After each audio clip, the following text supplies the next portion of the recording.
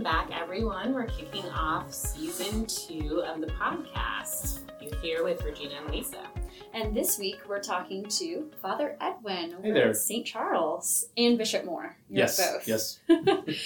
Before we kind of kick into the podcast, first, what is everybody drinking? Well, today, to our regular listeners, you'll know this brand when we mention it. It's been a popular brand that we like to listen to or drink, that we like to drink. Mm-hmm. Puka. I love it. And this one is nighttime. Because you get in the middle of the day and you don't want to caffeinate yourself more, But it's a dreamy blend of organic oat flour, lavender, and lime flower. I thought it was going to taste more like lime, but it doesn't. No. It's good. very smooth. The oatmeal gives it kind of like some body to it. Mm-hmm. Yeah, it's not just like a pure watery tea. Yeah, no. But it's not oatmeal-y either. No, exactly. That would be gross. But No, I've never heard of oat flour before. Yeah. So, it's lovely. It's very refreshing light.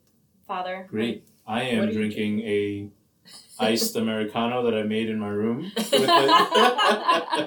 Just with my Nespresso machine. got some- Nespresso. Yeah. There we Yeah. go. I have about 1 or 2 pods before noon, so this is my second one. And I don't know the name of the coffee, but it has more like caramel notes to it. And Oh, yeah, very that's much nice. more sweeter than your traditional espressos. Oh. Yeah. What is the difference between regular coffee and Americano? Americano is just coffee with water. That's Mhm. really what it is. Oh.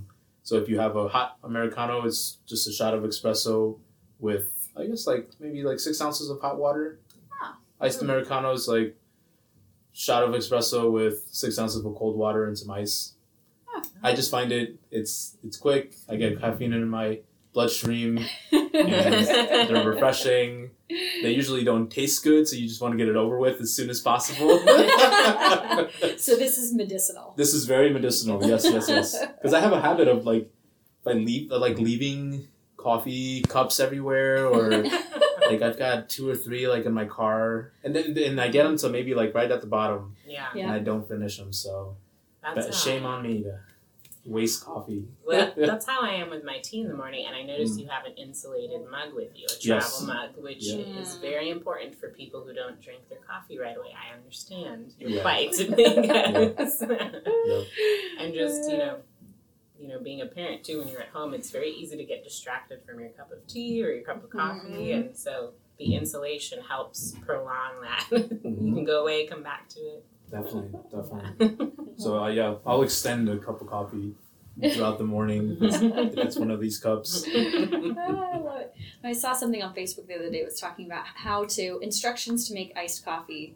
I think it was for teachers, but I feel like this applies to all of us here too, which was make the coffee in the coffee maker, pour it into your coffee mug, get distracted by 50 million things, come back to your coffee, it's ice cold. Yeah. Iced coffee. Yeah. Iced coffee. Yeah, that sounds accurate. Yeah. Italians do that. Not that they get distracted and leave it out on the counter, but they make espresso one morning, drink as much as they can. The rest they put it in the fridge, and they have this stockpile of iced espresso coffee, and it's pretty delicious. Yeah, I don't know how. And then they do that thing where they put on ice cream, right? Oh yeah, no, they do. It's so good. It's like saving baking fat or baking grease. I don't know if you do that, but I've met a few people that do that. Yeah. Oh, Yeah. that's too funny. Yeah. I will admit to saving some bacon grease. I just have to make sure Andy doesn't hear about that, because we will have a gallon of saved bacon grease. He won't know what he wants to do with it, but he actually will just drink it right out of the can sometimes. It's a busy man. He's a Oh teacher. yeah, he's also going to die pretty soon from a heart attack. So that's fine. So now, did you learn that in your time in Rome? When I went to Rome, there was a coffee shop right outside the apartment that we rented for the week, and every morning, I learned about iced Americanos, and I actually, there's a comedian, Chris D'Elia, and he that's all he drinks, and I don't know about you, when I go to a coffee shop, so many options. It's nice to have just the one thing that you always order, It's my and go-to. it doesn't matter what coffee shop it is. and that way like, okay, this was pretty good here, Yeah. wasn't so good here. Yeah. I'm totally like that. Yeah. Absolutely. So it's great just to have that one thing that like, this is what I order Yeah. everywhere I go. And there's so many pop-up coffee shops in Orlando. And that's That's true. Yeah. We have a lot of cool options here. Uh-huh. So, why don't you tell us a little bit, give us a mini intro of Sure. who you are, where you came from. Okay. Well, I am a priest for the Diocese of Orlando, and I've been a priest for I guess a year and a few weeks now. I celebrated my anniversary back in September 6th. So Congratulations. thank you. Yeah, it went by so fast. I'll tell you. I think the months leading up to my ordination felt a lot longer than the first year of priesthood. Yeah. So I am currently assigned to St. Charles Borromeo, and along with that, the parochial school here at Bishop Moore, and then at Morningstar.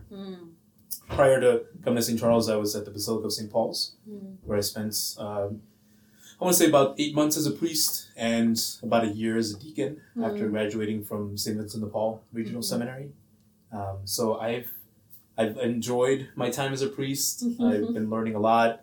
I've had 2 incredible pastors to learn from and to be, those mentors for me at the beginning of priesthood. Yeah. And I think the trend now is that you don't get to be an associate for very long. And so if you have good, solid, faithful, incredible priests at the beginning of your priesthood, it kind of sets you up to, have that positive experience of being a priest, and also to want to, in the future, continue to learn and also be a mentor one day, for the younger priest. Right. So I'm not going to get too ahead of myself. I know I know I'm only in my first couple months, but I've loved it. I've loved this being a priest so far. So.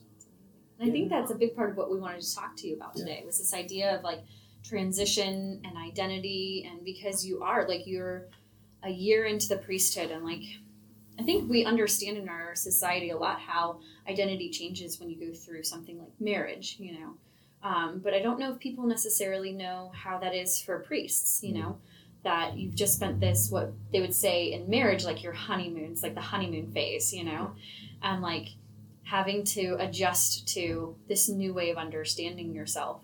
And so I don't think a lot of people understand that that's true for priests too. And so I think that's a big part of what we wanted to talk to you about today. Great. So what has that been like? What have you noticed as far as changes in your relationships and, pre-ordination and post? And since you've been here at the parish and at the school, what do you feel like you've noticed? I've seen, there's a kind of a little bit of background, right? I didn't necessarily grow up in Orlando. I moved down here from New York in 2004. And so I went to high school in Kissimmee, and then I went to, my family and I would go to church at St. Catherine of Siena in Kissimmee. And so, I entered seminary right out of high school, and 9 years of seminary formation, you get to meet a lot of people, and you get assigned to different parishes. I spent 10 months at Annunciation Catholic Church for my pastoral year. I mentioned the Basilica of St. Paul's. I spent, I think, in total, maybe about 3 years of ministry there between summer assignments, Holy Weeks that I spent there, the year that I was there as a deacon. And I think just in general, like the relationships are with parishioners, with other priests, with not just here in Orlando, but priests all over the state of Florida. Being a priest now has helped me to reconnect with some people like that were part of my journey, and that's usually the way that I try to reconnect with them, more than just like trying to hey, this is what I'm doing as a priest, like, or this is why what's new with your life. But we catch up eventually, but it's usually trying to just be grateful for the impact that they had on me, whether it was just that one dinner that they invited me to, and they happened to like run into me at an event at the diocese. Here at Bishop Moore is kind of cool because so many of the families come from so many parishes, and people recognize me. Usually recognize me first before I recognize them, but and that's so it's great to be able to reconnect with my roots, and that obviously with my family, that's also been a big part of my transition into priesthood. What's changed is that I'm a priest, I'm a father, like I celebrate Mass and they come to my Masses, or they get excited whenever they, mom sees me on Facebook at some whatever. Like she's the first one to like it. She's the first one to, shout me out. And Mom, I love it. yeah, and one experience, one memory that I have of my first year of priesthood is when we went to Rome for the canonization of Saint Oscar Romero. I went with my parents and with my brother and my grandmother, and we went to the canonization, and it was beautiful. And then we had 2 days after the canonization to just to do whatever we wanted to. We went to Assisi, and awesome. we got to go to Assisi. And before we ascended up to the actual to the historic district where the Basilica of St. Francis is and St. Clare, and we were at the Basilica of St. Mary Queen of Angels. And I got there, I went to the sacristy, asked them if there was a chapel or altar that I could use to celebrate Mass with my family. And it was just the 5 of us, and they had a small chapel in their sacristy, and we spent, it was just a daily Mass, a regular Mass, but just to spend about good 45 minutes just of us just soaking in the graces of the trip. And by then I'd only been a priest maybe like a month and a half. And yeah, so I think that was a good graceful moment to share with my parents and my brother, and because they still treat me like their son or their brother, and and beyond that, like their cousin or grandson. So that had to have been amazing for them too. Yes. Yeah. So it's very humbling, that these. I think as I get older now, like I'm 29. Like I'll be 29 in a few weeks, and I'm like, these are like my parents. Like they held me as a little baby. Like could they have thought like that their son would be a priest one day? And they played a role. Like whether I recognize it or they recognize it, or can we pinpoint exactly when I knew I'd be a priest someday, but their whole as parents, they definitely played a role in my vocation. So that's how kind of people that and are already in a relationship treat you, and like how that changed. How about like people when you're just kind of out in the world, because now you're wearing the fun collar, and you're very noticeable and like identifiable, which I think is part of the beautiful witness of being a priest too. So do you find that people just out in the world who don't necessarily know you treat you differently now because of that? In a way, I still find that people are respectful of clergy. I think I fall under that category of they not necessarily see me as a Catholic priest, they'll see me as a clergyman or man of the garb or whatever they, sometimes people get so stuck on like these like older terms that I don't really identify with. Like it's not man of the cloth. Yeah. I'm like, no, that's not me. Like I'm not. Never really felt comfortable wearing cassocks or like the regalia and stuff. So they have their certain image, whatever. If it's Hollywood that's given them that image, or if it's what they grew up with church. But yeah, like my barbers, like usually I have one or two like here in College Park, or the one that I go to down at by my parents' house. Sometimes like when I'm on the barber chair, like, and they ask me like, how's it going? Or, they recognize me as a priest, and they, they're genuinely interested. And like, they ask me some sincere questions. And other times, like, I'm just there to get a haircut, so I'm not, I'm not really, either if I'm not in the mood to entertain all of their curiosities or, but it's a bit different, if I just walked in there with a t-shirt and shorts, at Publix, I guess I don't get really that many stares or whatever. I'm trying to think, like at the airport, that's usually when I get either some looks or somebody just comes up to me, or it's like, oh, it's so nice to see young priests, or if I'm sitting next to somebody on an airplane and they start rambling on about, that they used to be Catholic or currently Catholic and have, all these questions. Yeah. The hospital, like I find, we're already there in a very ministerial role. Yeah. But I've had people that, they track me down if they just like feel like that or they have a hint that I'm a Catholic priest to go and pray with their loved one. So it's a very very public life, that it extends beyond just when I'm here at the parish. And so that's a responsibility on my part, to the way that I carry myself and how I present myself to, to be kind and generous and be courteous. Like I'm not, I don't try to, bring, poor image onto the priesthood, or think that I'm just such an individual where it's like, should it matter, that I'm a priest? It's like, no, actually it does. Like there's Right. Yeah. Yeah.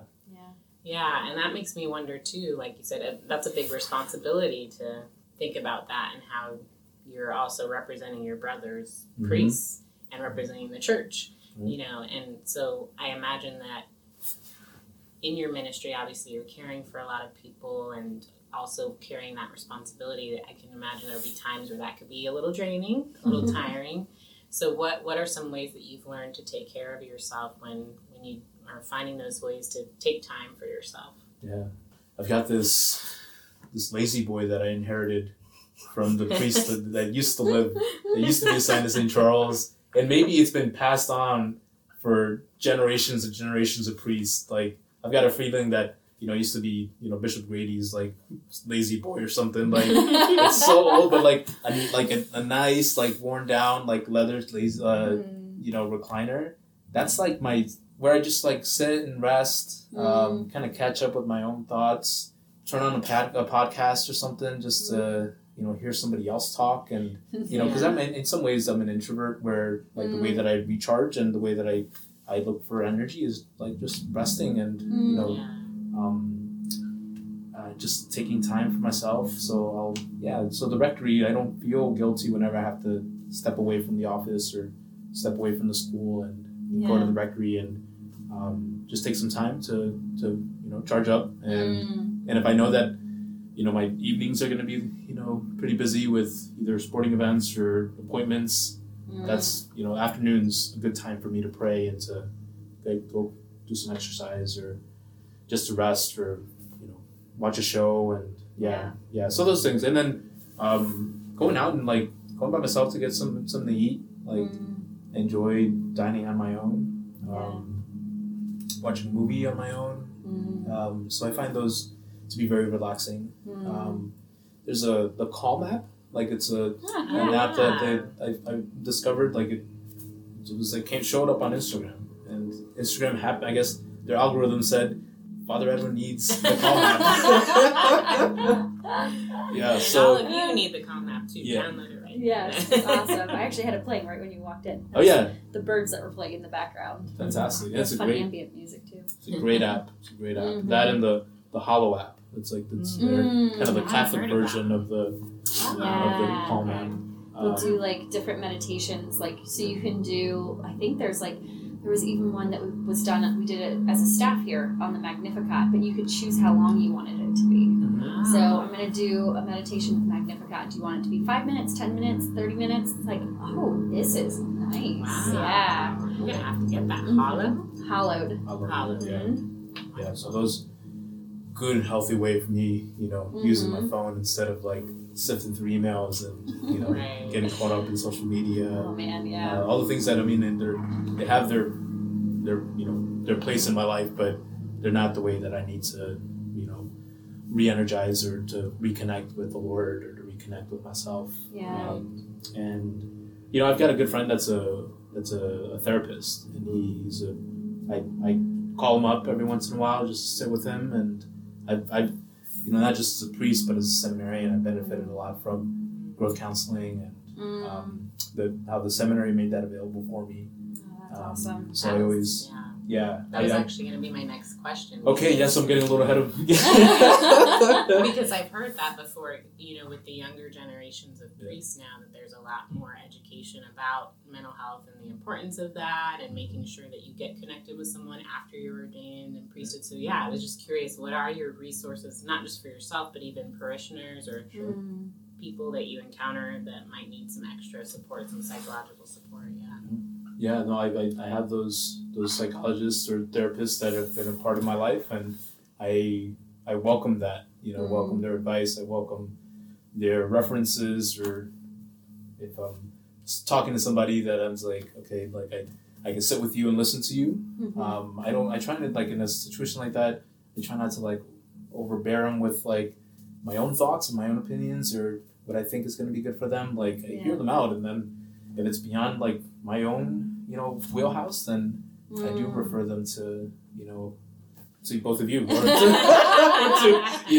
to beyond my spectrum, I know my role, I know that spiritually I could walk with you, but if there's something that's impeding you from receiving the grace that the Lord wants to provide for you. Like that always stayed with me in my own journey. Like the Lord wanted to bestow on me and grant me so many blessings and like so many tools and resources for me to be an effective priest or to continue to be a healthy and an effective and fruitful Christian man. And so there were things that were keeping me from receiving those gifts and receiving those graces. So I definitely see the value in psychology or therapy or anything that's going to help you to be whole and to reconnect with what's really going to keep you going, what's going to keep you engaged in what you're passionate about or connect with the Lord. So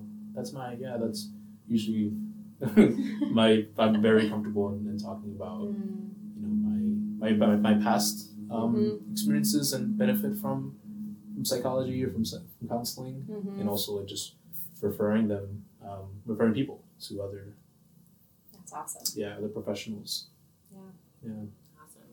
Yeah, it's just encouraging to know that anyone coming up new that might be a priest is more informed about the importance of that and how that intersection is so important and so helpful. So thanks for sharing that. Definitely. And that's I encourage that to the seminarians. I encourage my other priests, encourage, the lay faithful. If there's anything that's, just a hint, really, there's so many ways that you could, find help, and because, we're human, we're earthly vessels that are trying to carry out a mission or carry out, or live in a relationship, that is demanding at times, or it can call us to greater holiness or a greater life, but there's things that hold us back. Exactly. Yeah. And I think kind of talking about those people with the man of the cloth mentality, like that kind of old school mentality, not understanding that's not how the church views mental health as not as something that's contrary to the faith, but absolutely works with the faith. But I think there's some people who have this kind of old school mentality that psychology is opposed to our own spirituality, and that the church has done a 180 on that, and it's no. That is actually very fruitful and helpful. Right. I mean, we're integrated. We're embodied souls, right? We're body and soul, and so if you're taking care of your mind, your heart, and your soul, right? If you're taking care of your body, your psychology, your mental health, and that's obviously taking care of your heart in a sense as well. Yeah. So I always like to say that's a spiritual work as well. Doing that tough work. So. Yeah, absolutely. Definitely. Well, Father, thank you so much for joining us. It's been a pleasure to have you, and thank you for your ministry too. I definitely know that we are praying for you. Thank you. And just thank you for being you. All right, yeah. That's awesome. Thank you so much. Welcome. Thank you guys. If you guys have any questions for us, any topics you'd like us to talk about, don't forget to email us at thosecatholicshrinks@gmail.com. And we're looking forward to talking to you all next time. See you next time.